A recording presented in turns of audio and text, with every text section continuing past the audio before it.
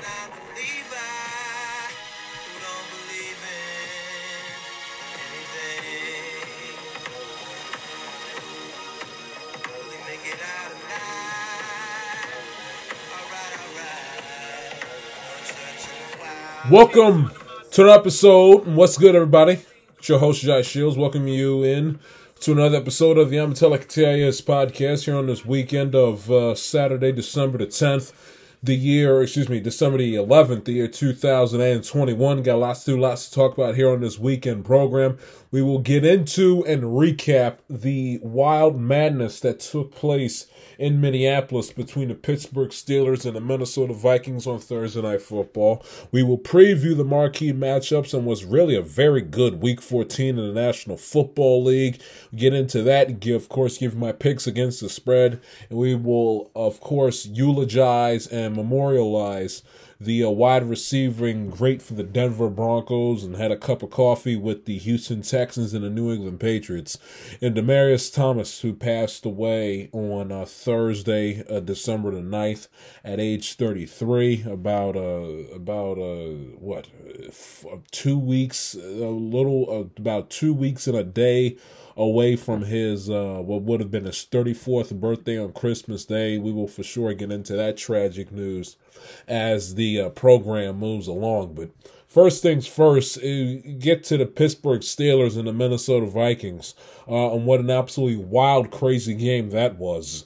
A couple of takeaways from it. We'll do the Vikings side first, then do the Pittsburgh Steelers game second.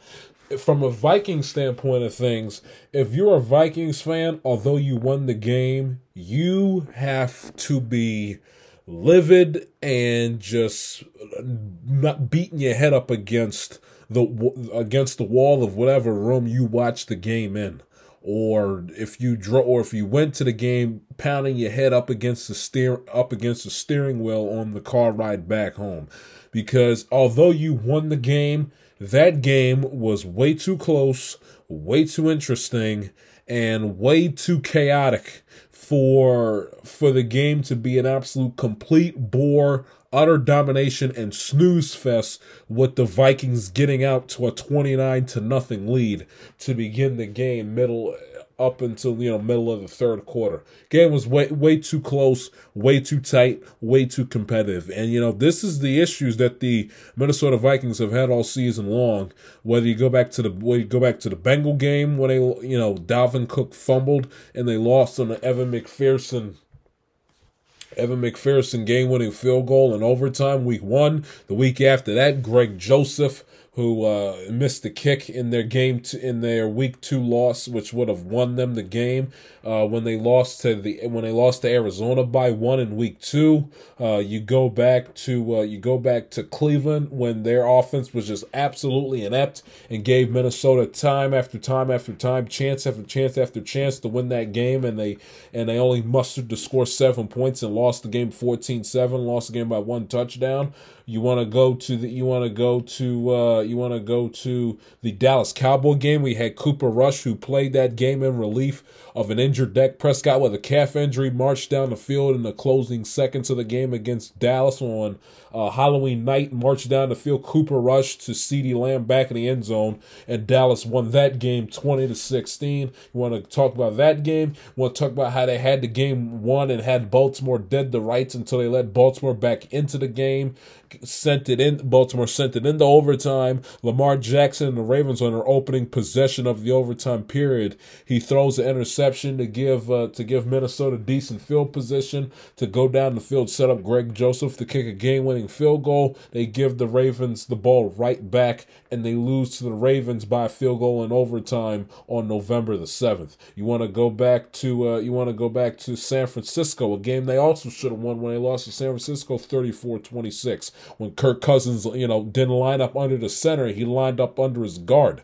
I mean, and then you want to go as recent as to last Sunday when they kept the Lions in the game and their defense absolutely imploded and made Jared Goff look like his 2018 self under McVay's watch when the Rams went to Super Bowl 53. So you go down the list of the Minnesota Vikings games this season, and they have, even in games that they've won, the Packer game when they beat the Packers 34-31, when they beat Carolina in overtime 34-28, when they beat Detroit the first time they played in overtime at Detroit on October the 10th. So even in games that the Vikings have won, they still find a way to keep their fans on edge and to increase their heart level and increase their pulse tenfold, because this team, loves making things interesting. They love playing the entertaining, edge of your seat type of football game, and they also in games that they blow, they don't know how to close the deal. There is no excuse and no reason in the world why Minnesota, who had Dalvin Cook run over. I can give you the stats here in just a minute, but there's no reason why Minnesota, who was up 29 to nothing, 29 to nothing, to about a little more than the halfway point of the game. No reason in the world why they allow Pittsburgh to come back and they only won that game by 8 points. I mean, that is just that's horrendous football. Okay, that's unacceptable. And Dalvin Cook, I mean, the holes, and Minnesota Vikings offensive line is okay. It's not great. You wouldn't have known it. Considering by halftime Dalvin Cook on 14 carries had already ran. This is at halftime now, in which the Vikings at that point in time were up 23-0. By halftime, Dalvin Cook had 150 yards on the ground, 2 touchdowns on 14 carries. And the Vikings allowed the Steelers to creep into within 8. But with a chance to tie the game up and to send it into overtime on the Steelers' final possession. That's unacceptable. And if you're a Viking fan, it's more the same with this team. And it goes to show also that that Mike Zimmer has no business. No, and listen, I'm a Mike Zimmer fan. He's a former Cincinnati Bengal defensive coordinator. I like his style of how I like his no nonsense type of personality. The fact that he isn't that cheery, happy go lucky kind of guy. I like that about him. I've always been a Zim fan. But and I hate to say this, but the time's come. The writing is on the wall for Mike Zimmer. Even though they won this game, this should have been. You know what this game should have been? This game should have been a repeat of Steelers Bengals from 2 weeks ago. The halftime score between the Bengals and the Steelers 2 weeks ago was 31-7. Or 31-3. Final score of that game was 41-10. Final score of Thursday night's game should have been 42-3. And of how Minnesota struggled in the first half, not being able to capitalize with a short field, not being able to put the ball in the end zone when they're threatening inside the Pittsburgh's 30-yard line and further down. Minnesota really should have scored about 50 points on Thursday night, all things being considered. And they should have had about like 35. They should have had 35 close to halftime, and they didn't. But Zimmer has to go. It reflects on a head coach. You can't blame ownership. You can't blame the GM, because the Minnesota Vikings have a talented roster that's good enough to play in the playoffs. Kirk Cousins, all things being fair and equal to him, Does he stink on Monday Night Football? Yes. Is he historically not good in prime time? After 8 o'clock on Sunday night, Thursday night, and Monday night. No, he is not. But you got to give him credit where credit is due. Kirk Cousins has had an amazing season so far this year. He's got over 3,500 passing yards, 3,569 to be exact. He's got a completion percentage of 66%. He's averaging 7.5 yards a pass. He's thrown 27 touchdowns and only 5 interceptions. I mean, Kirk Cousins has had one of his best seasons of his NFL career. And I'm no Kirk Cousins fan, and I've sat up here on this program and have ripped and destroyed and rightfully critiqued Kirk Cousins many a time.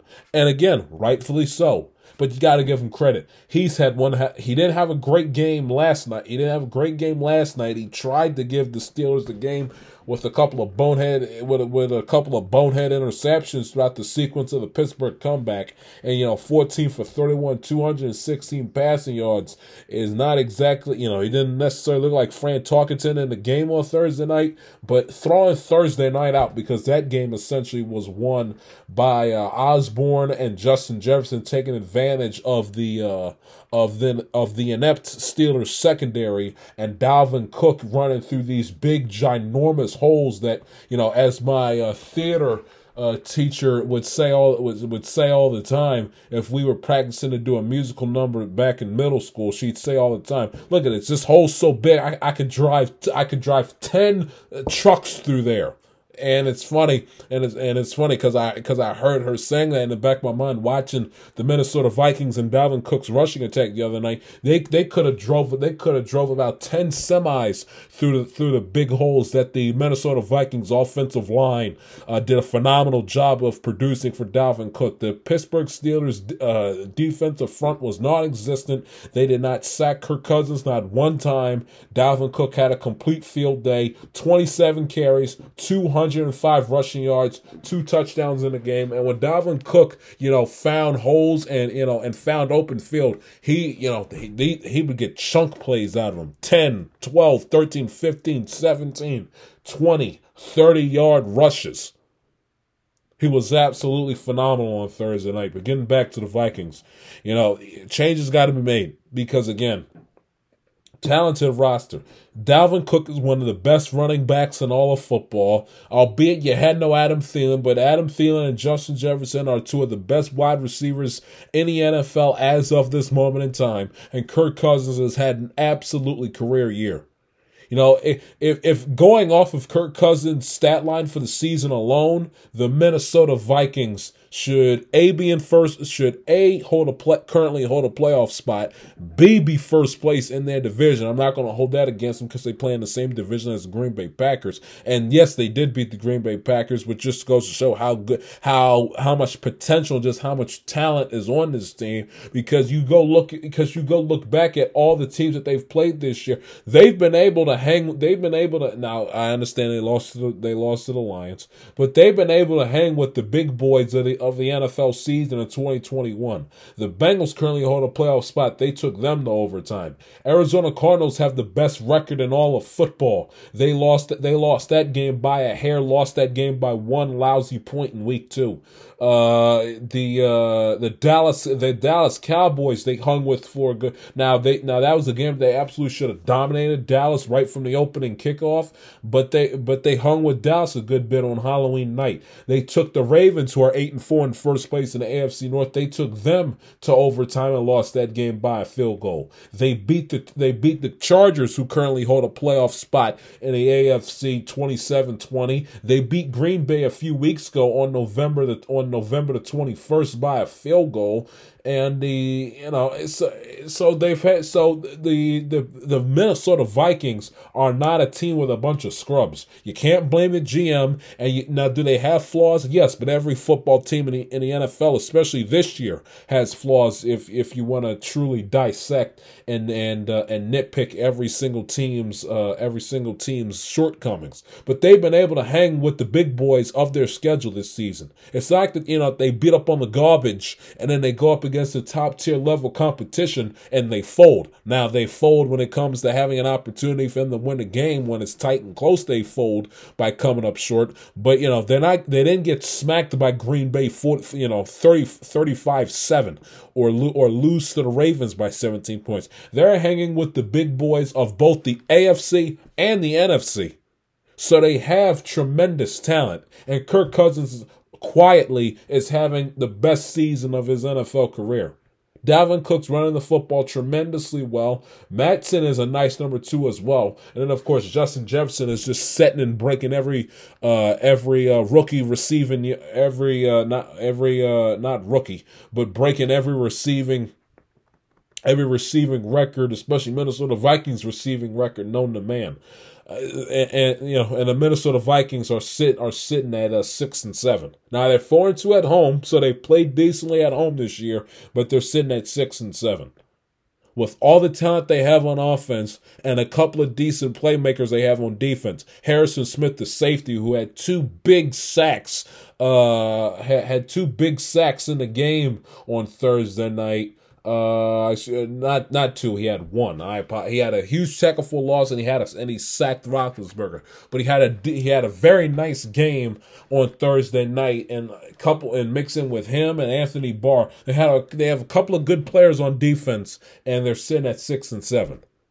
In my eyes, that falls on the head coach, not the GM, not the owner, not scouts, not anybody, not Kirk Cousins even. Falls on the coach. With all the talent and the potential that this team has, and their ability to hang with the top dogs of this 2021 NFL season, they should be better than 6-7. They should be better than 6-7, and their ability to blow games at during final drives, whether it be Detroit on Sunday losing games in overtime because of the ill-timed, ill-advised mistake, Greg Joseph not being able to kick field goal. How he's on the roster, I have no idea. Missed a few kicks last night. How he's still on the roster, I have no idea. You miss. I understand. Middle of the season, you don't want to be scrambling around for a kicker. So, maybe that's a better move to make after the season is over. But still, you cannot have a kicker that is allergic to making clutch kicks, whether it be PATs or potential game-tying or game-winning field goals. You can't have him lingering around on your roster the way that the Vikings have essentially all season long. You cannot have that. You got to cut bait with them and get a kicker that can make some clutch kicks when games are on the line. And Greg Joseph is not the answer. But going back to my original point, falls on Greg Zimmer. It falls on Mike Zimmer, the head coach. It does. When you continuously fail at closing games, keeping teams in it, a la the Lions back on Sunday, and he's supposed to be a defensive head coach, and their defense collapsed the way they did against the Lions, and a lot of the Steelers get back into the game after the Steelers offense had 0 answers for Minnesota through the first 2 quarters of the game. That's unacceptable, and that strictly falls on a head coach. Not Cousins, not the GM, not the Wolf brothers. It falls on Zimmer, the head coach. And if I was a Viking fan, although you won the game, it was like it shouldn't have been this competitive, and it shouldn't have been this difficult.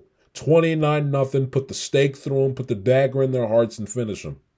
Especially if you're a Viking fan, so they can allow you, if you weren't at the game, allow you to go to bed early, so you can get up at a decent and get a decent amount of sleep, preparing to go to school or work the next day. But anyway, I digress. Another team standpoint is the Pittsburgh Steelers. And, the Steelers, who were dominated, who were overwhelmed on Thursday night. Terry Bradshaw said it on the Fox halftime show. Their offense lacked energy, they lacked heart, they lacked hustle. They were dead. They were like zombies on the football field. No energy, just lethargic, was pathetic. And their offense sleepwalked for 2.5 quarters. Slept walked. Offensive line was absolutely atrocious. Ben Roethlisberger was sacked 5 times in the game on Thursday night. 5 times. 5 times. Offense couldn't do a damn thing. And as for their defense, I understand TJ Watt with the groin and all that sort of stuff. I don't want to hear it. The fact that this offense has been this putrid against the run is embarrassing. It's embarrassing. It's pathetic. It is sad, and it is just an absolute complete waste of time. They are a disgrace to the great Steeler defense that came before them. The Steel Curtain, the Steeler defenses with James Farrior, Ryan Clark, Palomalu, Joey Porter, James Harrison, Brett Kiesel, you name it. Guys from my lifetime, the Steeler defensive players that I grew up watching. I'm obviously was way too old for Mel Blount and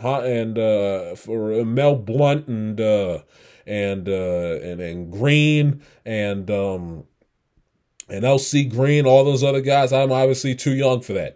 My version of the quote unquote Steel Curtain that I grew up watching with Joey Porter, Brett Kiesel, James Harrison at linebacker, Farrior also his partner in crime at the linebacker position, and the secondary locked up with William Gay and Ryan Clark with Palomalu at safety. I mean, they embarrassed all of those guys on Thursday night with their defensive performance. And again, if the Vikings were a little bit more of a well-oiled machine, they should have dropped 50 on the Steelers on Thursday night and should have dropped about 35 by halftime. Steelers defense was just absolutely inept and was pathetic. Again, they allowed Dalvin Cook 14 carries, 150 yards, 2 touchdowns by halftime. That is all you need to know. And again, everybody sits there and tells me, well, Claypool's not the issue. Juju Smith-Schuster. I hear all these people making excuses for him. Oh, it's not on Tomlin. Enough with the excuses. Here's the bottom line. I understand that in the end these guys are grown men and they got to make decisions. They got to be smart and got to think for themselves because it is their own lives. These aren't Tomlin's a head coach, is not a babysitter.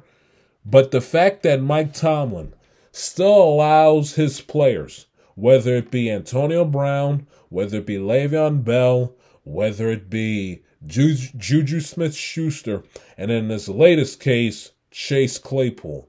The fact that he allows his players to run rampant and to essentially walk all over Tomlin, his teammates, disrespect and embarrass the organization and the fan base. The fact that Tomlin is still allowing this crap after all the garbage and the foolishness and the circus and the dog and pony show that went on the last couple of seasons during Le'Veon Bell's and Antonio Brown's tenure with Pittsburgh is an absolute disgrace. And this is why, and this is also part of the reason why that never finished the season with an 8-8 record or worse is a little overrated. Because okay, fine, he has to deal with all the in-house distractions, yet he never finishes with a losing season. That's impressive, but at what cost? Yeah, you may finish 8-8, 9-7, 10-6, but at what cost? Do you make the playoffs? When you do make the playoffs, do you win playoff games? And do you go to / win a Super Bowl? See, all of that's fine and dandy and ultra impressive, and if you want me to wave the pom poms and do cartwheels over that, fine. You know what would impress me? If all this foolishness was going on and Pittsburgh somehow, some way found their way to win the Super Bowl, or at least go to the Super Bowl, or I would even settle for going to the AFC Championship game. A place Pittsburgh has not been since 2016. The Super Bowl, a place Pittsburgh has not been since 2010. A playoff game, something that they have not done since 2015. And that is fact. The fact that Chase Claypool, for one, does that stupid, immature, infantile celebration where he tries to point and stick his finger and stick his hand into an opponent's face when he makes a catch. That's ultra annoying. Okay, if I was playing against Claypool, he's got one time to do that to me, and either two things going to happen. I'm gonna either try to break his hand or break his wrist, or I'm a pimp slap him even if he's got his helmet on, fine. Or I'm a pimp slap him across the face, make sure he gets the message. Followed by a nice, healthy heaping of a good old fashioned Jai Shields cuss out. If he did it, if I was in the NFL, a defensive back, he's got one time to do it to me, and he'd be sorry that he did it. That's annoying. It's childish. It's infantile. Stop doing it. That's the first thing. You know, in the Bengal game, he caught a nice catch on a 3rd and long. It was like 41. I think it was 40. I think this might have been the drive Pittsburgh scored their first and only touchdown in the game in the 4th quarter. But late in the second half, Cincinnati had been up, I think, like 41-3, something like that. Chase Claypool makes a tremendous catch and then has the temerity, the audacity, the chutzpah, and the unmitigated gall to get up and start talking crap. I think either it was Mike Hilton or Awuzie who was covering him, one of the two. But he caught the ball. It was a nice catch. Give him that. Kept the change moving. Kept the drive alive for Pittsburgh and got him into plus territory. But Claypool then sits up here and has the chutzpah to start talking crap. Hey Chase, look up at the scoreboard. It's 41-3. Shut up. Catch the ball. Get back to the line of scrimmage. How you doing? Keep it moving on to the next play. And it was a nice catch. But A, the game was over. B, his team was getting his behinds kicked. And 3, he just looks like a really immature, petulant child when he does stuff like that. Pay attention and get a clue, Chase.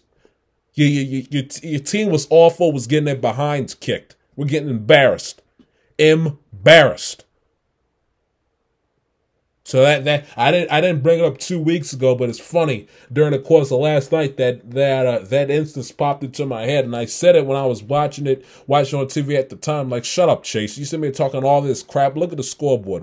So the unnecessary, the unsportsmanlike conduct penalty early in the game. Tomlin sat him for that, and what does Chase Claypool do? He catches on a 4th and short. He catches a nice slant. He catches the ball on a slant pattern to keep the drive alive. To keep the chains moving and to keep Pittsburgh and to keep Pittsburgh alive for at least one more set of downs. And what does Chase Claypool do? Catches the ball on a slant route, gets up and does the good old Michael Irvin first down notion. While the clock is ticking and Pittsburgh has no timeouts left. Clock is going tick, tick, tick, tick, tick, tick, tick, tick, tick, tick, tick, tick. No timeouts. Down by 8. Tick, tick, tick, tick, tick, tick, tick, tick, tick, tick, tick, tick, tick. And Claypool decides to get up on his little soapbox and celebrate the fact that he caught his little lousy, measly, I think it was 4th and 3 slant conversion pattern, and felt that at that point in time it was necessary for him to get up on his little soapbox in front of the nationally televised audience and flex to the Lions defense, or excuse me, the Vikings defense. I mean, give me a freaking break. You know, wasting all the time, and then the center Trey Turner is like, Chase, get your head out of your behind. We have no timeouts left. Come on, man, let's move. You know, trying to snatch the ball out of his hands, all this sort of stuff, and you know what it did. You know what it did. That pass play where Ben tried to fit the ball, and Freiermuth should have caught the ball. That was a perfect pass, beautiful pass by Ben Roethlisberger. Give him credit. He had a heroic second half in the game on Thursday night, all things being considered. But the Pittsburgh Steelers, if you think the Pittsburgh Steelers are a playoff team or are going anywhere, you need your head examined. It was a 4th and 1, not a 4th and 3, and they had 42 seconds left when the 4th and 1 play was snapped. There was 42 seconds on the clock. By the time they spiked it. At the Minnesota 34, there was 24 seconds left.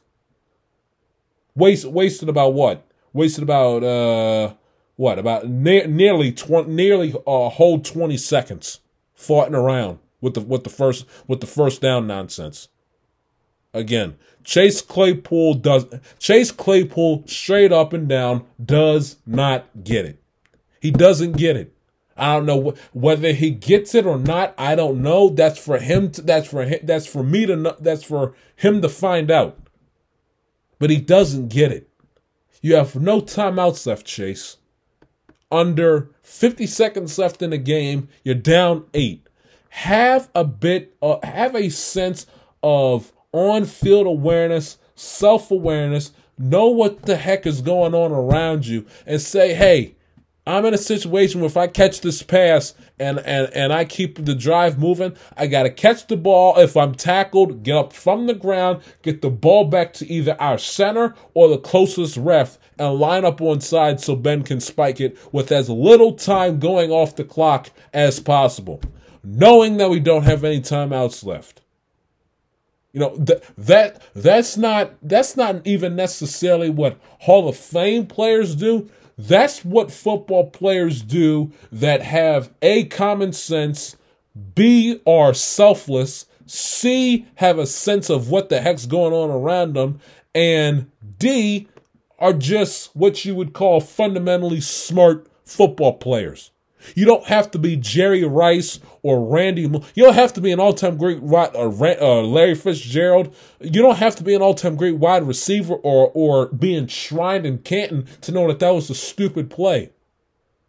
Okay, all it takes for you to not make the decision that Claypool made is just to be a fundamentally sound football player that has good on-field awareness in crunch time. That's all it takes. Not rocket science, not splitting the atom. That's all it takes.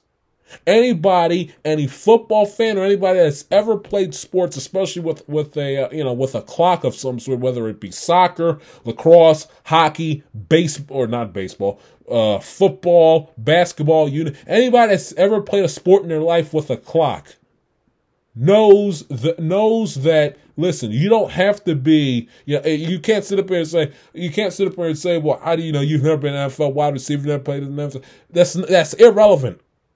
That's irrelevant. Okay, I would know that if I catch a pass, especially on a fourth down, nevertheless, if I catch a pass on a 4th and short, especially if it's a quick little screen pattern and I have no timeouts left, there's less than 50 seconds on the clock, and my team's down by 8, needing a touchdown just to keep me alive, and especially not a field goal, I know that as soon as I'm sitting there while I'm lined up, I'm like, if the ball comes to me, I catch it, get down as fast as I possibly can, give the ball to either the center or the closest ref, whoever's closest, immediately get up and line up on sides so we can spike the ball. That's not being an NFL player or being a Hall of Fame player. That just takes sheer intelligence and common sense and a sense of on-field / self-awareness. And the fact that this clown still does not get it when he's almost wrapped up his 2nd season in the NFL is downright shameful, embarrassing, alarming, and if you're a Pittsburgh Steelers fan, quite concerning. It's not about the team. It's not about the offense. It's not about the Steelers fans watching on TV. It's not about Tomlin. It's not about my coaches. It's not about the GMs and the front office, the GM and the Rooney family, the owners that sign my paychecks. It's not about them. It's about me. I caught the ball. I made the play. I want to show you that it's first down. Keep those chains moving, Chain Gang. Chain Gang is moving. You need to be moving too. Catch the ball, get up from the ground, get your carcass lined up on side so Ben can spike the ball. Not rocket science, man. It's not rocket science. You don't have to be Lynn Swan to know this.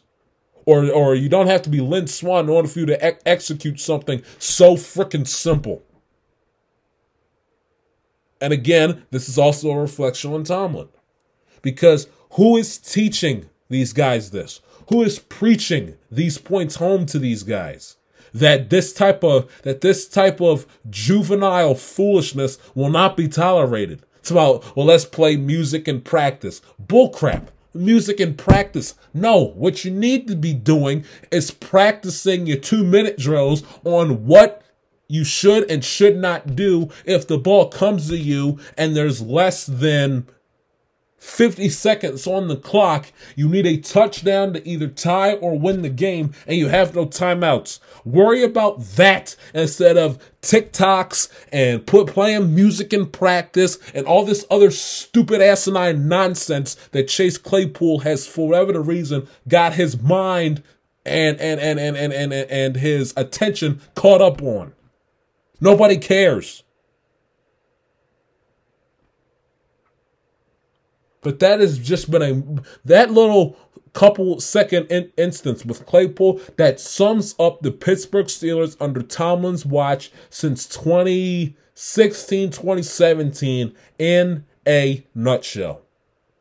A bunch of egocentric, self-absorbed, arrogant, stupid players caught up in me, myself, and I, instead of the Pittsburgh Steelers organization, and being selfless and doing whatever it takes for that for the team that they play for and their teammates to win games. That is the 2016/17 up to 2021 Pittsburgh Steelers in a nutshell. That is a microcosm of what has plagued this team for the last 5-6 years. To a freaking T. To a T. And the idea that Claypool gets up there and after the game and essentially throws his lineman under the bus is weak, is gutless, it's pathetic. It's immature, infantile, and disgraceful, and pretty freaking lame. Show some where is your accountability at? Stop shifting blame. Stop passing the buck. Roethlisberger, that's you. You're a seasoned veteran, been with the franchise since 2004. You're the quarterback. You pull Chase off to the side and say, "Hey, you pull that crap while I'm your teammate. You pull that crap again in a do or die situation one more time, me and you are gonna have words." Because if it was me, I'm pulling Chase Claypool to the side by the face mask and saying, "Listen, you pull that sugar honey iced tea on a football field with my feet on it again, you will be sorry." And if I'm Tomlin, I say the same thing to him. And I say, "Chase, you got one more, and I'm throwing a couple of expletives in the mix for effect too. Chase, you got one more MF in time to screw up or do something stupid and immature again, or your hind parts is getting the pink slip, and I'll have you out there on the waivers so fast you won't know what hit you." And I'd say also, I could also give two horse craps whether it's the holiday season or not. If that means if I got to cut your behind at 11:59 on Christmas Eve, I will do so. It's enough. It's enough. It's tired and it's getting real old real fast. It's enough. Enough.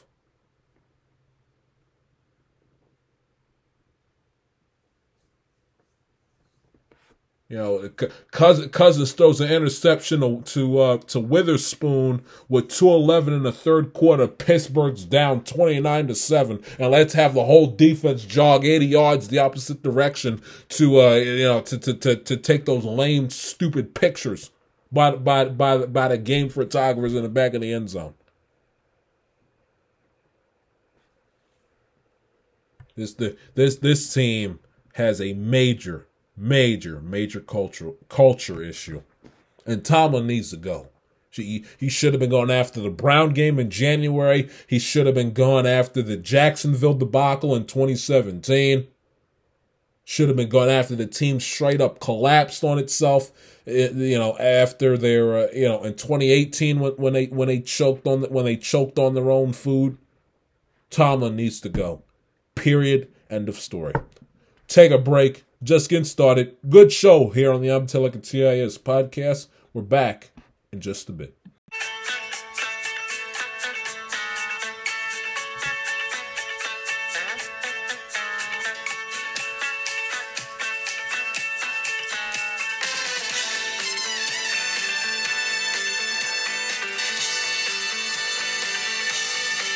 Do you remember 25th night of December?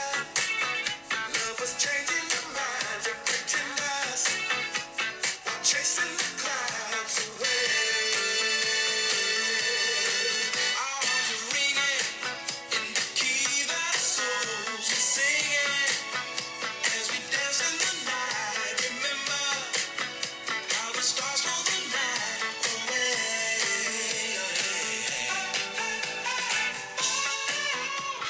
Welcome back to the I'm Telling TIS podcast.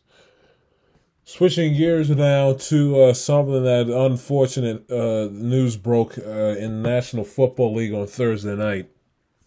And that is the fact that a wide receiver, formerly of the Denver Broncos, Houston Texans, and the New England Patriots, Demaryius Thomas, passed away at age 33, the four-time Pro Bowler, on a Thursday night. His family says it's not confirmed yet what his cause of death is, but his family has came out and said that they believe that he died of a seizure alone at his home on Thursday. Seizure in the shower as of his cousin. Just a really, really, really sad and heartbreaking story. No foul play, illegal drugs or anything like that. He was at home alone, taking a shower, and he, had a seizure and ended up passing away from it. It really, it's really sad. It's really sad. This is a guy that, and we'll get to his NFL accolades in a minute, but this is a guy who was born Christmas Day 1987 in Montrose, Georgia. Went to Georgia Tech. He was a 22nd overall pick in a 2010 draft. He grew up had a rough childhood growing up as a kid. You see all of his teammates, Tim Tebow, Peyton Manning, just all the teammates and friends that he, whether it's former players or members of the media that he developed relationships with. Everybody was every single person that he came into contact with was positively impacted by a Demaryius Thomas. You hear stories of his ex-teammates, especially a lot of whom obviously from the Denver Broncos, saying, "Hey, there's not a guy that I would trust more with my kids and was more friendly with my kids and was more of a father next to them, of course, to my kids than DT Demaryius Thomas." Tyler Polomus tweeted out Demaryius Thomas sat with his son during the plane ride home from Super Bowl 50. He had his son sit on Demaryius's lap on the bus, carried him and hoisted him on the fire truck during the parade, and celebrated with him as if he was his own child. You hear Lindsey Jones. She tweeted out about how Demaryius Thomas was a kind man, always smiling, Uncle DT to so many kids, and was always thoughtful and sincere in the professional relationship. He was just well known and well popular with teammates, media members. I'm looking at a picture right now of. I believe that was one of Peyton Manning's children. I don't know which name, but there's a picture of Demaryius Thomas pushing around. I believe it's Peyton's kid, who's got this is after the post-game celebration when they won the Super Bowl, pushing around Thomas's kid in a little blue cart in the locker room. It's just really, really sad story of Demaryius Thomas passing away. It's just it's gut wrenching. It really, really is gut wrenching. He just, I didn't know the guy. Obviously, didn't meet him. Saw him, of course, play many a times, which is why when I found out that he was dead, it was, not quite the way Kobe was. It was kind of like, holy crap, because you remember watching him catch passes from Peyton Manning, as if it was yesterday.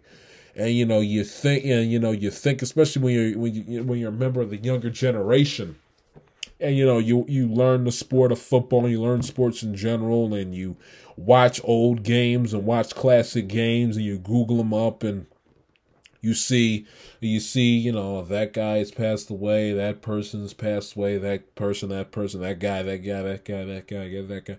and it seems like, at least to me, it seems like Super Bowl 50 was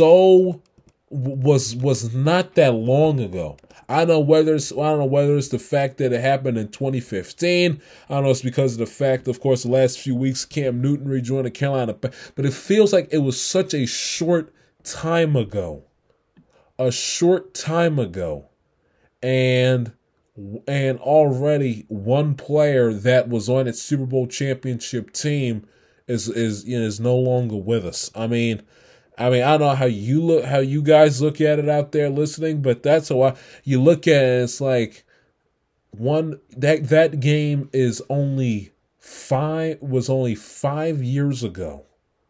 5 years ago, and already one player from the two teams is no longer with us.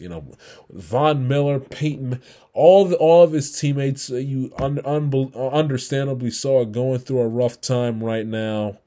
It's heartbreaking, man. Really, really is heartbreaking. He had a very nice NFL career, of course. Who can forget in the 2011 AFC wildcard game against the defending AFC champion Pittsburgh Steelers at home and that was when Tebow mania hit its absolute peak, when he caught the 80-yard game-winning touchdown pass Tim Tebow to Demaryius Thomas on the first play of overtime. Catches the ball, goes 80 yards to win the game for Denver to allow their miraculous season to see yet another week. They ended up getting destroyed by the Patriots the Saturday after, but who can forget that he caught Peyton Manning's record-breaking touchdown pass, which at that point in time made him the all-time leader in passing touchdowns in the NFL. Who can forget against the San Francisco 49ers on Sunday Night Football? Can't forget that. He's a four-time Pro Bowler, Super Bowl champion, of course, in that 2015 Broncos team. Just to go through his career briefly, 2012, his first year with Peyton Manning. Played all 16 games, 94 receptions, over 1,000 receiving yards, 1,434 to be exact. Caught 10 touchdown passes on the season that year. 2013, all 16 games. Every game, 16 games. 16 games he played in 2013.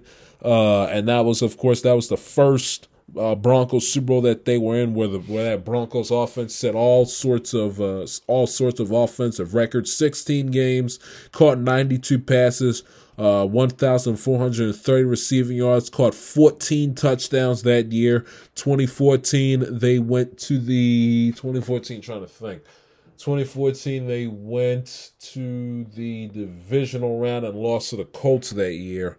At home, 16 games. Caught 111 passes, a career high in 2014 that year. 1,619 receiving yards, 11 touchdown catches in the game. 2015 wasn't as dynamic as he had been in previous seasons, but still yet another 1,000-yard receiving season, all 16 games. 105 receptions that year, 6 touchdown passes. Go to what he did. Let's go to what he did in the postseason. 2013, the first postseason, the first Super Bowl run that he and Denver had. In the 3 games he played, 28 receptions, 306 receiving yards, averaged about 11 yards per reception, caught 3 touchdowns in a game.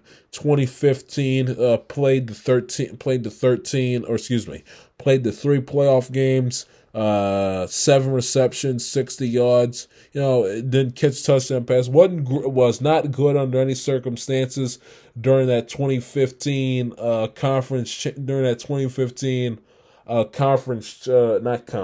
Super Bowl championship playoff run. But still, he was just a vital. And that Super Bowl, of course, was won by their defense anyway. But still, was just a tremendous and vital part of their offense throughout that 2015 season. I mean, and I don't know if you guys saw, but the NFL Network tweeted in honor of Demaryius Thomas. They said that they will re-air that 2011 AFC wildcard game, and it was a phenomenal game he had against Pittsburgh. They will re-air that game Saturday afternoon on the NFL Network. Matter of fact, let me pull up that playoff game he had against Pittsburgh. Look what a performance he had in that playoff game against Pittsburgh. 4 receptions, 204 receiving yards, and of course the game-winning touchdown at the end. And then that Seattle game, albeit it was a blowout and, garbage time numbers, but 13 receptions, 118 receiving yards, caught a touchdown pass in that Seattle blowout. But more importantly, look at his performance in the championship game against the Patriots in that 26-16 game. 7 receptions, 134 receiving yards, and a touchdown catch in that 2013 AFC championship game against New England. And of course, kind of faltered, didn't have a great postseason in their championship year of 2015, but still a hell of a player nevertheless. Again, was going to turn 34 years old Christmas Day, was beloved by all of his teammates. You saw Peyton Manning had tons of nice things to say about him. Tom Brady, although he was a New England Patriot for a very, very short amount of time, he made a tremendous impact on Tom Brady, who tweeted out a nice, touching tribute earlier this morning when he was with the Patriots for a short period of time in 2019. Also was the Jets too in 2019, which I didn't realize as well. 2-time second-team All-Pro, first team at All-ACC in 2009, 4-time Pro Bowl, Super Bowl champion 2015, career statistics, 724 receptions, over 9,000 receiving yards, 63 receiving touchdowns.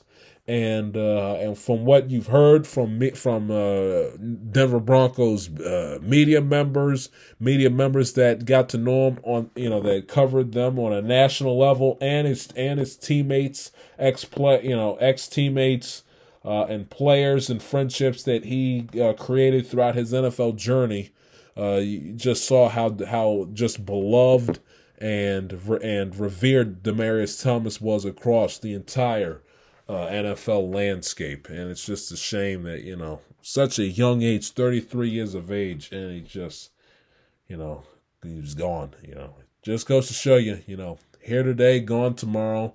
Tomorrow is not promised, and if we are fortunate to open up our eyes every single morning to see a new day, doesn't necessarily mean that we will see through that day and have an opportunity to put our head to pillow to close out that said day. But appreciate life, enjoy life to the fullest, never take anything for granted, leave nothing on the table, live with as little to no regrets as you possibly can. Tell your friends and family that you love them, that you appreciate them, and when there are moments of refuge and moments of enjoyment, be sure to enjoy them and cherish them and remember them as best and as long as you possibly can, because you never know when the clock is going to hit triple zeros on your life, and it could come at any moments. It could come at a moment's notice. And it's just super sad to hear that about Demaryius Thomas. Was a hell of a wide receiver, I can tell you that. One of the best. He, Stokely, and of course that when Denver had Anderson out of the CJ Anderson, I believe that was his name, out of the backfield in that potent rushing attack that the 2015 Denver Broncos had. He was as vital a part of that team as Champ Bailey, Von Miller, and all the other guys, Derek Wolfe, and all the players on the defensive side of the football. Just an absolutely talented team and a talented roster that they had. Yes, C.J. Anderson. I thought I was going to get the name. Yeah, Andre Caldwell, Eric Decker, Trendon Holiday, the great return specialist. Wes Welker also joined Manning and the boys as well. I mean, Demaryius Thompson said Joel Dressen, the tight end, Virgil Green, Jacob Tammy, all those guys, but more importantly, and especially Demaryius Thompson, was as big as focal points to those Denver Broncos teams throughout the mid-2010s as Brandon Marshall, Danny Trevathan, Champ Bailey, Mike Adams, and Von Miller were. Chris Harris Jr., Derek Wolfe, all of them. And it's a shame that he's no longer with us. Very sad. Thoughts and prayers go out to his family, his friends, his ex-teammates, Peyton Manning, Brady, Von Miller especially, who I know he's hurting something terrible right now. Thoughts and prayers go out to his friends, family, and anyone else that knew him and in essence, so at some point, way or another, was affected for the greater good for the rest of their lives by encountering and meeting Demaryius Thomas, who was 33 years old.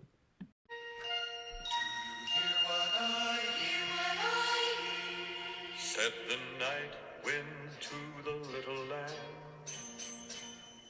Do you see what I see? Do you see what I see? Way up in the sky, little lamb. Do you see what I see? Do you see what I see? A star, dancing in the night, with a tail as big as a kite. With a tail as big as a kite. Said the little lamb to the shepherd boy, do you hear what I hear? Do you hear what I hear? Ringing through the sky, shepherd boy. Do you hear what I hear? Do you hear what I hear? A song high above the tree, with a voice as big as the sea. With a voice as big as the sea. Said the shepherd boy to the mighty king, do you know what I know? In your palace warm, mighty king, do you know what I know? A child shivers in the cold. Let us bring him silver and gold. Let us bring him silver and gold. Welcome back to the Years podcast. Keeping with the NFL, but switching gears now back to the events and the games and the matchups going on the field. And that is a very packed and intriguing and exciting Week 14 in the National Football League forthcoming this weekend. We've got good games. Good games. You know, the Thursday night game was a very intriguing game. Turned out to be very good. The Vikings, but it's still a good game nevertheless. The Cardinals-Rams game should be excellent. Rams 8-4, Cardinals 10-2, best record in all of football. That's the Monday night game of the week. Should be an excellent football game. Buffalo at Tampa, the 4:25 game of the week on CBS. You also got my Bengals going up against San Francisco 49ers at the 425 window as well. Dallas versus Washington, NFC East division matchup with playoff implications as Washington currently holds the 6th seed in the NFC playoff picture and is currently 2 games back of Dallas for the division lead in the NFC East. That's a fantastic football game as well to look forward to. And Baltimore, Cleveland, the second time these two teams go up against each other in 3 weeks. Baltimore had the Steeler game in between. Cleveland, this in essence is a back-to-back games against the Ravens. They played the Ravens on Sunday night on the road Thanksgiving weekend. Had a bye in between. Had a bye week 13, and then get off the bye going up against the same team again. Back-to-back games to go up against the Baltimore Ravens. This time on the lake up in northern Ohio, as they play host to the 8-4 Baltimore Ravens come Sunday afternoon.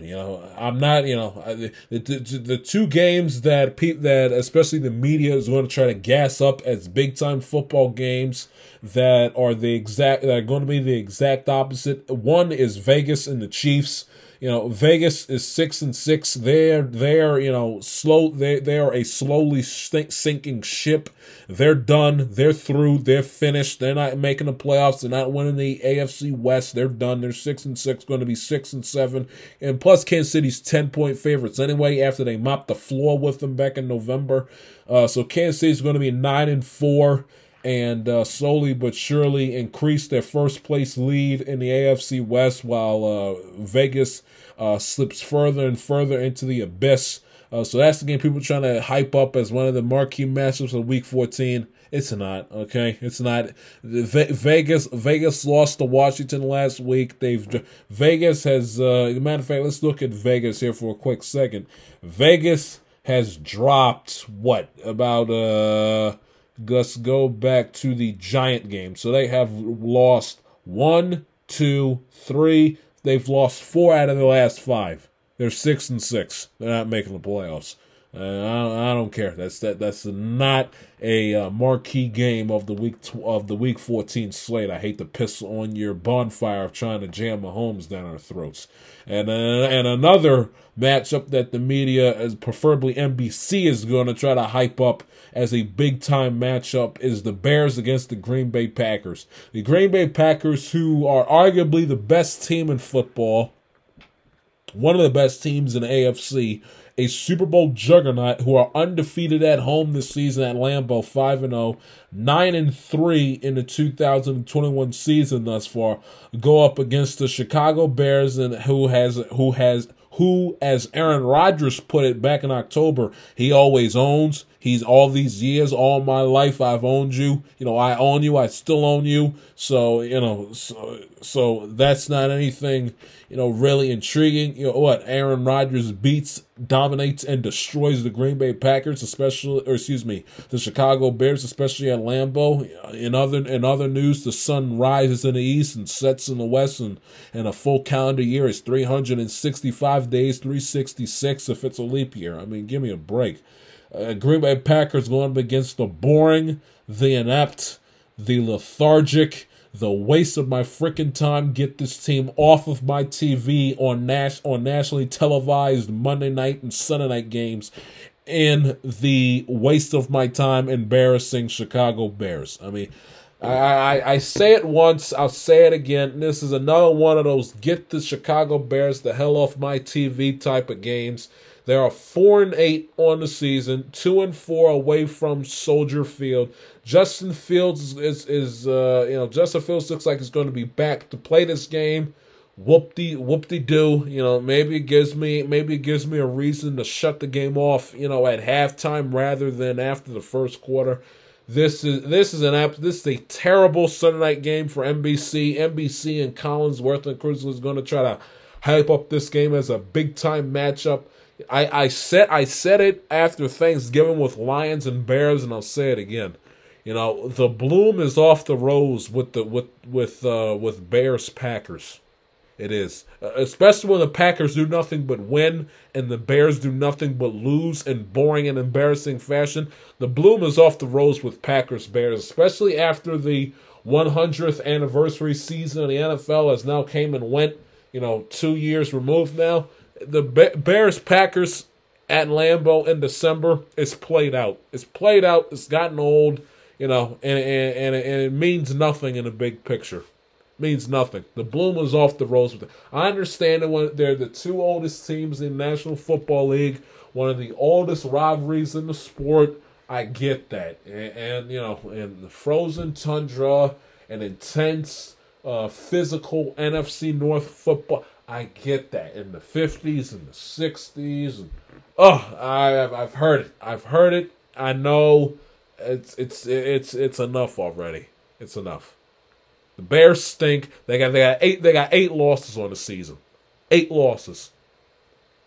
8 losses. They're not making the playoffs. They're boring. They're boring to watch. They're a waste of my time. They're depressing to watch. Their offensive line is the equivalent of a bunch of turnstiles heading into a movie theater. They other than Justin Fields, they have little to no playmakers on the offensive side of the football. Their defense is falling off. Matt Nagy is a stooge who should have been fired 2-3 years ago. I'm so sick and freaking tired of watching the Chicago Bears on national television year in and year out, especially on Sunday night and Monday Night Football.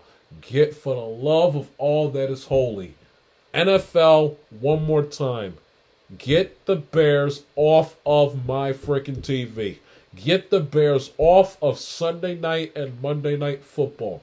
Nobody wants, even Bears fans don't want to watch the Chicago Bears play in prime time. I'm done. I'm sick of it. It's been there, done that, bought the 20 dozen other t-shirts. Enough with the Chicago Bears on prime time, especially against the Green Bay Packers. Every single time I turn around, the Bears are playing the Packers and the Bears are playing the Rams in prime time. It's enough. Okay, I said it with the Bronco Chief game, and I said it again. Just because you get the one great team in prime time with all the superstar talent, that doesn't make it for it to be a great game going in. Because all the talent, all of the superstardom, and all of the quote-unquote good football and the good football team is all on one side. Chiefs last week, Packers this week. Doesn't mean it's going to make out to be a great football game, because it isn't. Because it isn't. It isn't, and it isn't. In a perfect world, what you should have is the Bucks Bills game on Sunday night. This is prior to the schedule coming out, but it should have been from the jump. Why back in the springtime they thought to put these two teams in prime time? I have no idea. It should have been Bucks Bills Sunday night game of the week. The 4:25 game that you send Nance Romo and the crew to should have been Ravens Browns, and the number one marquee game of note should have been Kansas City at Vegas, or Cincinnati at San Francisco. And what they should have did is flexed out of Bears Packers, flex in 49ers. Now, I understand it's stupid because they had to flex out the 49ers in the matchup against the Seahawks, who stink, but flex in Steelers, and Steelers. Bengals and 49ers, get out of Packers and Bears, and go about your way accordingly. But nope. God forbid the NFL gives us actually a good football matchup going in, especially late in the season in prime time. They want to show us Aaron Rodgers 9,000 times, as if Aaron Rodgers isn't on TV enough. The fact that he plays for the Green Bay Packers are a good football team, and the fact that, and also Aaron Rodgers is a recognizable, especially after this past month, a polarizing figure in the NFL that's going into the Hall of Fame. Green Bay. What we haven't seen Green Bay play enough this year in prime time. We got to see him play the Chicago Bears. Get the Bears the hell off my TV, please. I'm begging you, NFL. It's enough. It's enough. They're 12. Green Bay. It's 12.5-point favorites. If you go to bed at halftime, I guarantee you won't miss much. Hell, I'm even debating sitting down at 8:20 to watch the game. I may sit down, watch the magnificent Carrie Underwood do her thing, and either shut the TV off to go ahead and do something else, or play Madden with my brother, or watch the first quarter and first half and shut it off at halftime. Go to bed early, get some sleep. I mean, Green Bay and Chicago now, really? Anyway. The Week 14 matchups that we should care about that are actually good. We will begin with the Ravens-Browns game. Browns open up as 3-point favorites against the Ravens. Of course, Cleveland coming off of their bye week. Their last game, of course, was their defensive slugfest, but it came in a loss on the Sunday night of Thanksgiving weekend against the Ravens. Their last time out back in Week 12. Ravens, this is their third straight AFC North. Matchup of the season. They're already 3 weeks. It's 3 weeks have gone by, and by a 4:30 Sunday afternoon, they have already wrapped up their season series with Cleveland, and they didn't play Cleveland until the final Sunday of the month of November. But 3 straight divisional matchups for Baltimore within the AFC North. Then they get a little bit of a break because they got to host the Green Bay Packers, which should be a fun game to watch. And then it's back to the AFC North. When 2 out of the last 3 games to wrap up the season are at Cincinnati against my Bengals the day after Christmas, and then on January 9th back in Baltimore against the Pittsburgh Steelers with Matthew Stafford and the LA Rams mixed in on January the 2nd. But this is going to be an interesting matchup. Cleveland coming off of it's going to be tough. Going to be very, very tough to beat the same team. Beat the same team twice in a 2-3 week period, especially because of how tightly contested and how close the two teams played each other back in Week 12, and the fact that Cleveland didn't have to worry about, like the Ravens did, have to worry about preparing for an opponent in between, and then shift back their focus to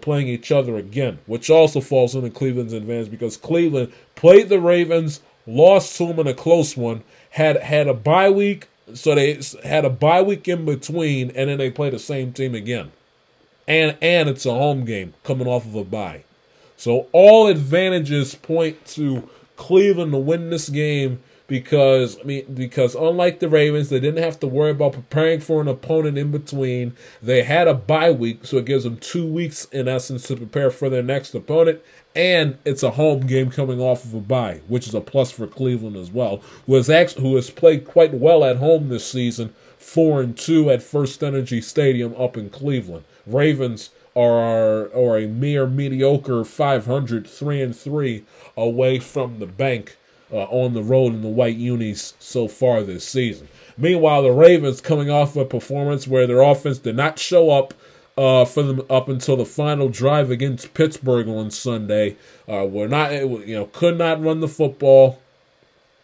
Couldn't run the football. Lamar Jackson his many errant throws, had a very, very, very bad game against Pittsburgh on Sunday afternoon, turned over the football left and right. Offensive line was the equivalent to a bunch of turnstiles. Pittsburgh got after Lamar Jackson, as we discussed earlier in the week. The Ravens offense had zero answers for the Pittsburgh Steelers pass rush and the Pittsburgh Steelers defense on Sunday. offense caught a little lightning in the bottle on that closing drive, to try to tie the game up, and then they fell short with a bad Lamar Jackson throw to Mark Andrews in which the ball hit off his hands for an incomplete pass, and the Ravens ended up losing that game, of course, on Sunday afternoon in Pittsburgh. This is their second straight road game for Baltimore. They go from Pittsburgh to Cleveland to take on Cleveland. Cleveland, whose offense, only put the ball in the end zone, I believe, one time in their game against Baltimore 2 weeks ago. Final score of that Baltimore game was 16-10. So Cleveland only put the ball in the end zone once. And on that debatable David Njoku reception, Cleveland's from a defensive perspective from Cleveland. Look at what they did with Baltimore. A lot of man coverage. Stacked the box against them. Made Lamar think on his feet. Had him scrambling, running for his life. Now, twice it came to a detriment when Lamar Jackson hit up Mark Andrews for that circus catch reception that set the Ravens up prior to their first touchdown of the game. And then a couple of plays later, Jadeveon Clowney comes up the middle screaming, screaming in Lamar Jackson's face. Lamar Jackson quickly backpedals about 20 yards, it felt like, all to find a wide open Mark Andrews in the middle of the end zone to get the Ravens on the board for the first time in during the second half, early third quarter of their game on November the 28th, in which they beat Cleveland by 6. So if you're Cleveland defensively, you essentially don't change up a whole lot of what you did against them 2 weeks prior. All you make sure that you do is that you don't give up the two big plays, and make sure that Baltimore and you do not give up the two big plays that you gave up Lamar to Andrews like you did in the early in the third quarter in the second half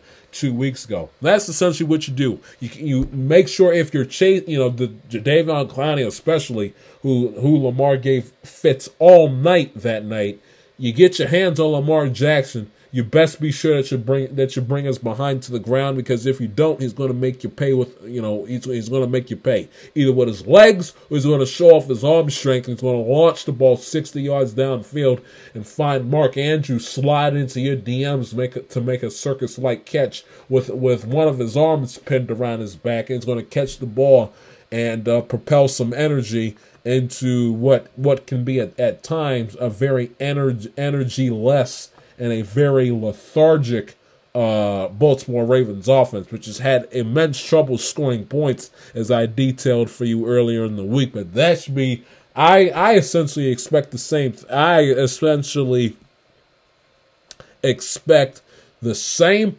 offensive performance from a Ravens perspective, but I expect Cleveland, who's had some time off with the bye week, Baker Mayfield, stayed off his feet, has gotten as much rest time as you possibly can, essentially, during a bye week, and with the Ravens, essentially thin-skinned when it comes to their depth on the defensive side of the football, especially at cornerback.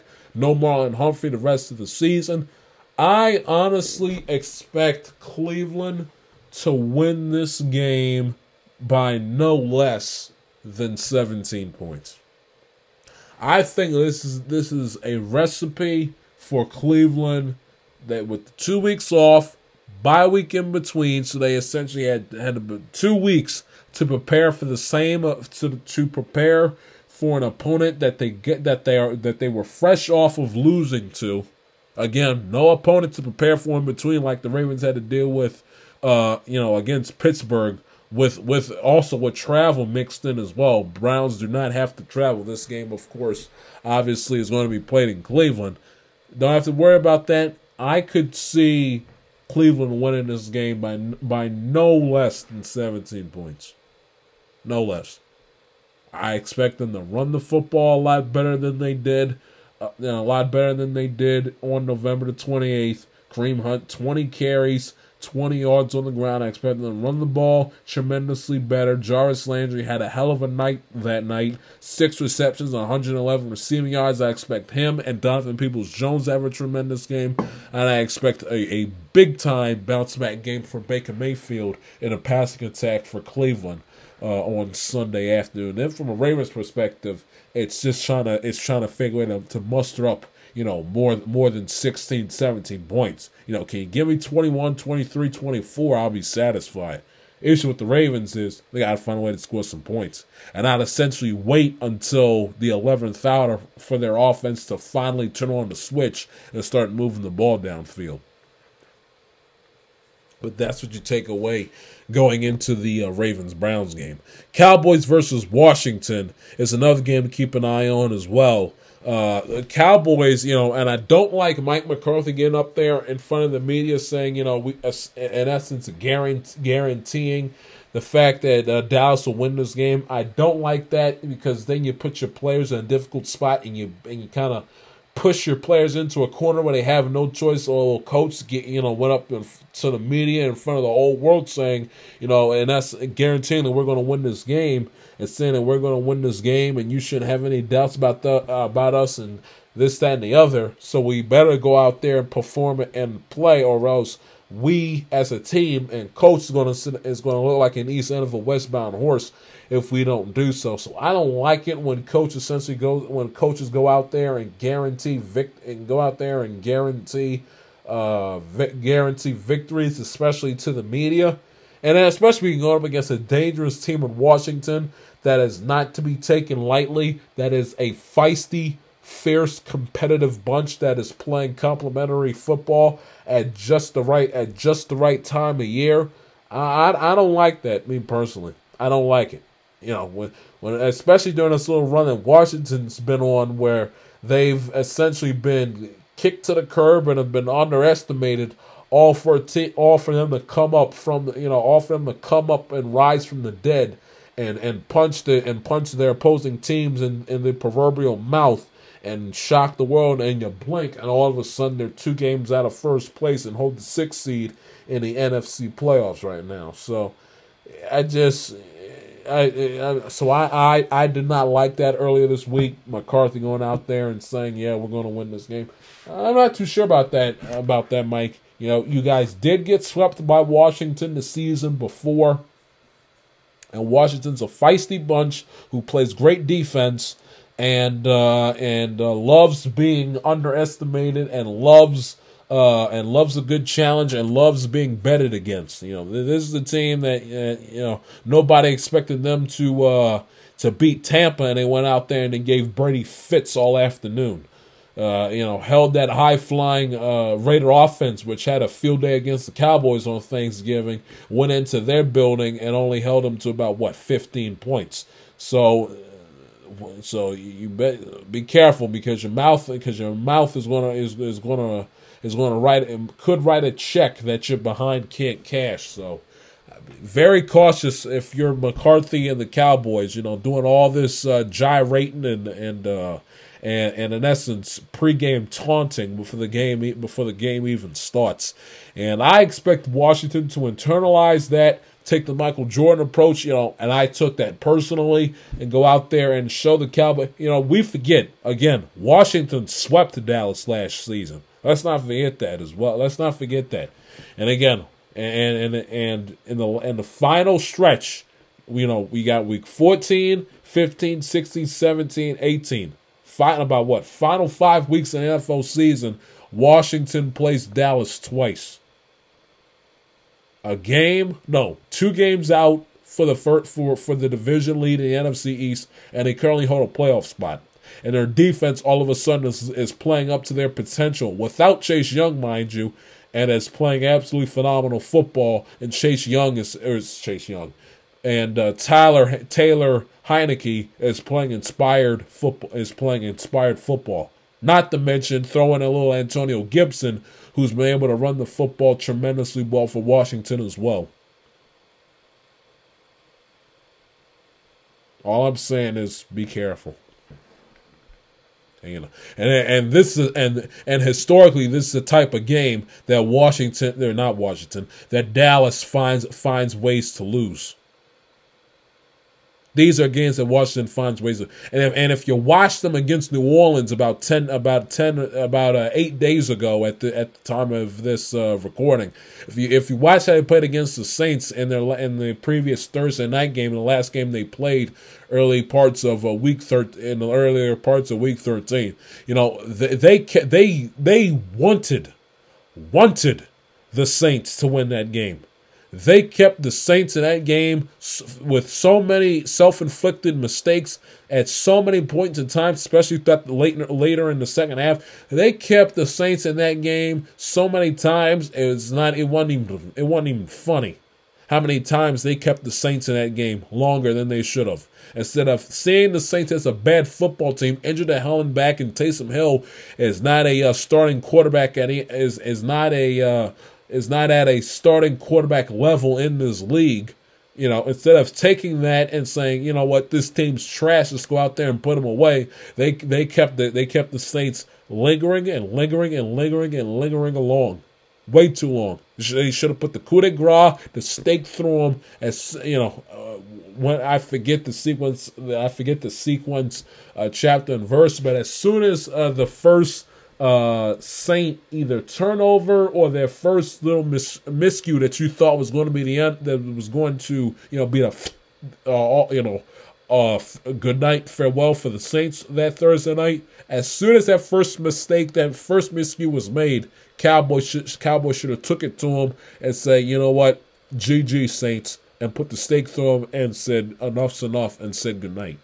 And they didn't, which also would concern me if I'm a Dallas Cowboy fan as well. And Dak Prescott, you can have him. At least a little overrated, my opinion. But I many a times find him to be a little overrated myself. And again, I don't like the whole guarantee motif coming from the head coach. You got Buffalo going up against the Tampa Bay Buccaneers, and the Bills coming off of that Monday night victory in which their defense was downright embarrassed, getting up over 200 rushing yards, 46 carries from the New England Patriot offensive attack. Short week coming off of the Monday night game. Josh Allen and the Buffalo Bills offense has to play tremendously better.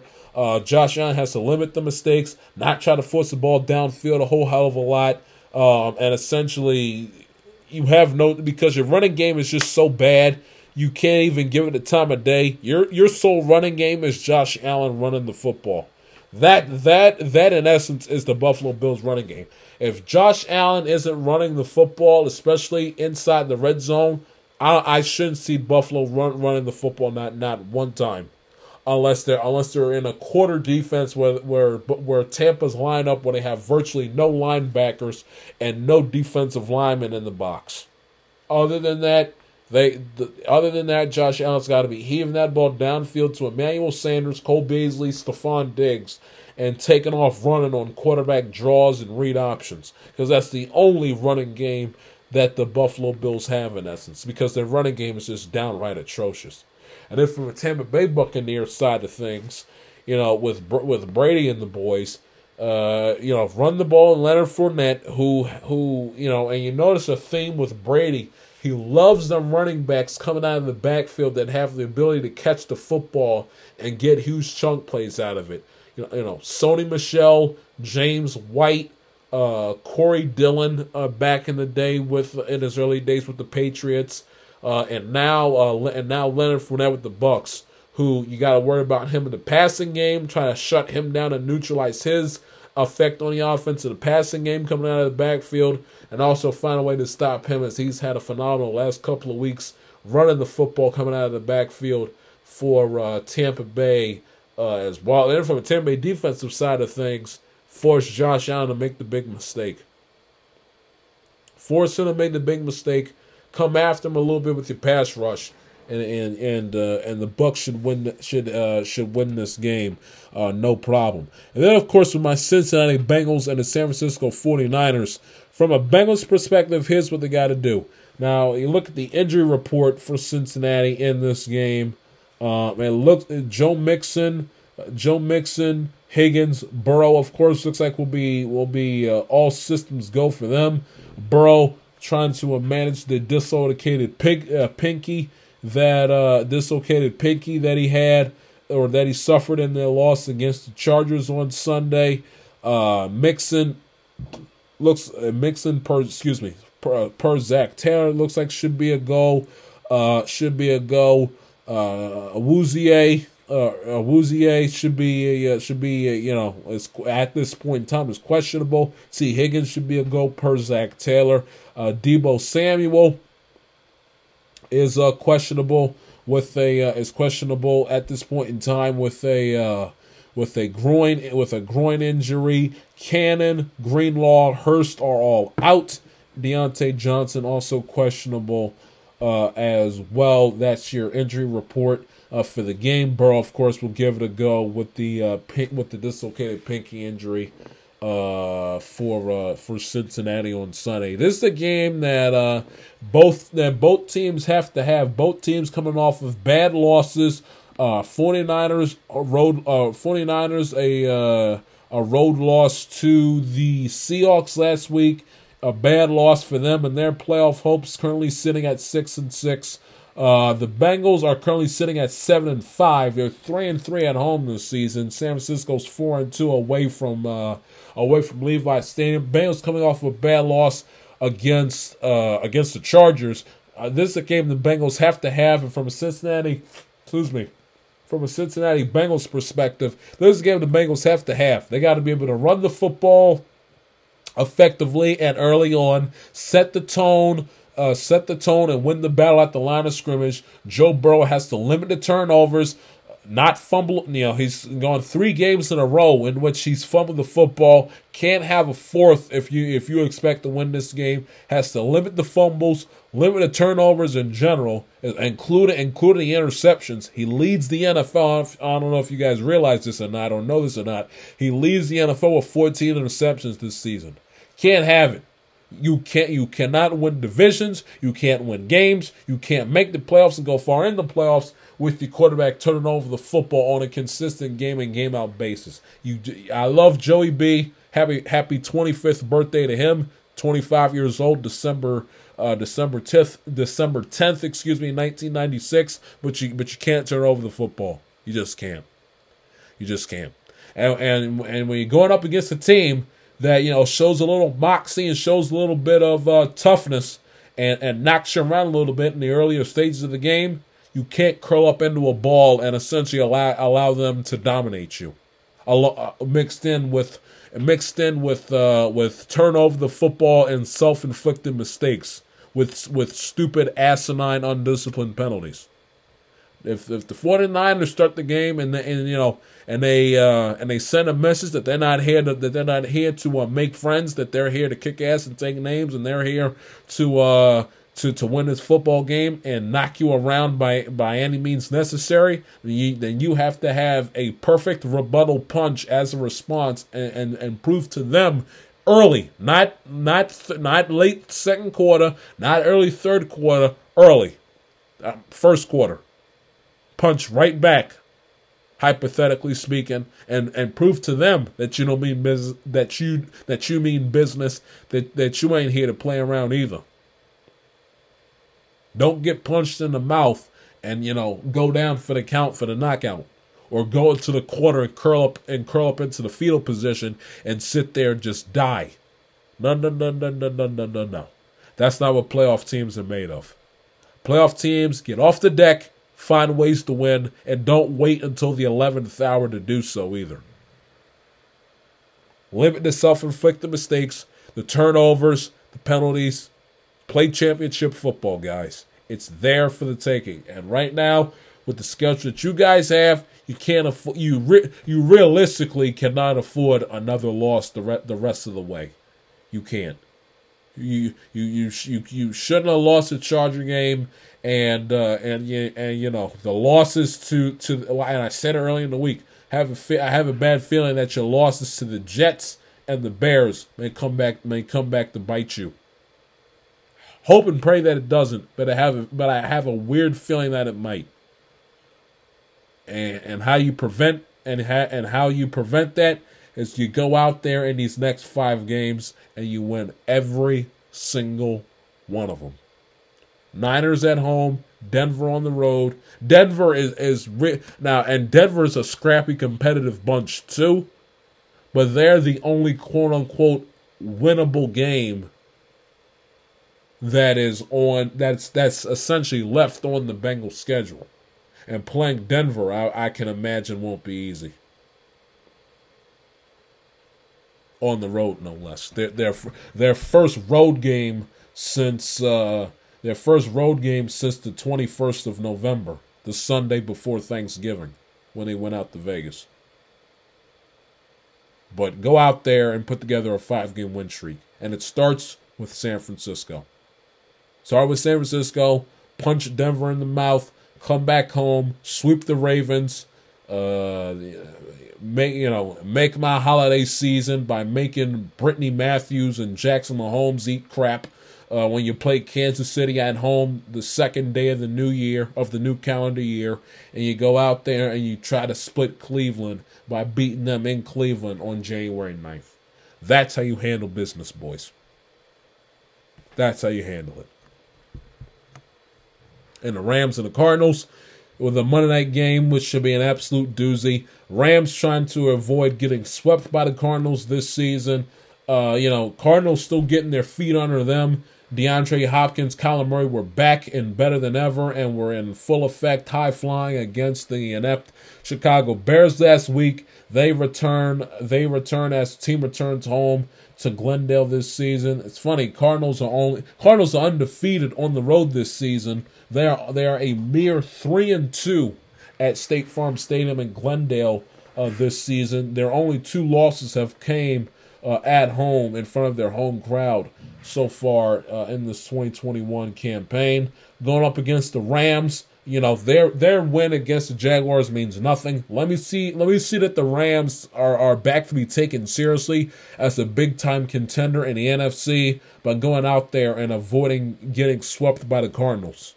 Let me see that defense show up. Let me see that defense neutralize Kyler Murray, the rushing attack with James Conner, shut down DeAndre Hopkins, and let's see Matthew Stafford limit the turnovers, no pick sixes, and go out there and beat the Cardinals, 31-17, something like that. The Jaguar game for the Rams means nothing. Let me see them go out there and not just dominate the Rams on the road. In the Cardinals building on Monday Night Football. And no turnovers, no pick sixes either, Matthew Stafford. No drops from Odell Beckham Jr., no miscommunication, none of that nonsense. Go out there, put up 30-plus points, and shut down the Cardinals and keep them from scoring 20 or more points. That's what I want to see on Monday night, which should be a hell of a game. Hell of a game. Okay, that's your Week 14 preview. The Week 14 picks to close out the program, the Amateur Like a TIS podcast. Welcome back to the Amateur Like a TIS podcast. It's that time, Week 14 in the National Football League. As we head towards the end of the program, Week 14 in the NFL, it's pick time in a league where they play. 4. Pay.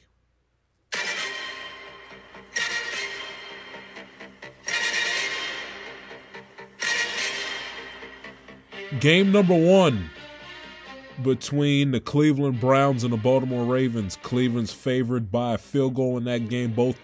Ravens are 8-4. Cleveland Browns are 6-6. Give me a Cleveland Browns to win this game by the final score of 27-10.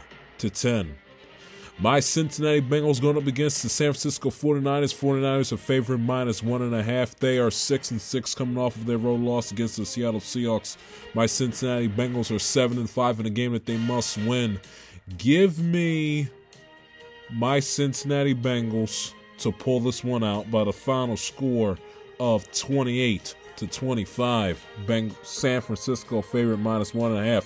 Jacksonville Jaguars are 2-10 going up against the 8-4 Tennessee Titans. Titans favored -8.5 points. Give me the Tennessee Titans to win this game by the final score of 35-10. The Las Vegas Raiders taking on the Kansas City Chiefs. Chiefs are favored minus 10 points in this game. Vegas lost to Washington by a field goal last week. Kansas City coming off of their Sunday night home victory against the Denver Broncos. Kansas City is going to have 9 wins. You blink and, Kansas City looks like it was going to be left for dead. Now they're going to have 9 wins by the end of Sunday. Giving the Kansas City Chiefs to win this game by the final score of 35-3. The New Orleans Saints going up against the New York Jets. Jets are 3-9. Saints are 5-7. Saints favored minus 5.5. Give me the New Orleans Saints coming off of their Thursday night loss in Week 13 against against the Dallas Cowboys. Give me the New Orleans Saints to win this game by the final score of 28-17.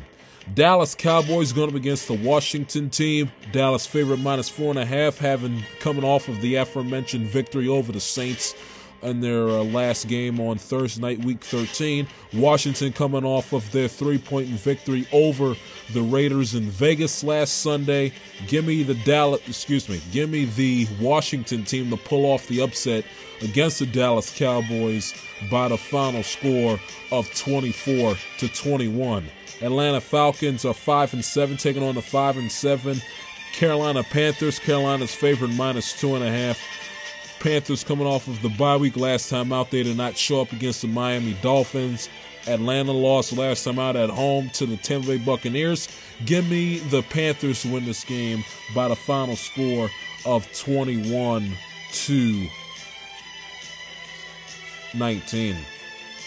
Seattle Seahawks are 4-8, going up against the 2-10 Houston Texans. Seattle's favored minus 8.5. Give me the Seattle Seahawks to win this game by the final score of 31-10. The Denver Broncos take on the Detroit Lions. Lions won their first game of nearly a whole calendar year, first game of the 2021 season. Going up against against the Vikings last week. Denver 6-6, coming off of their Sunday night loss to the Kansas City Chiefs. Denver's favored minus 10.5.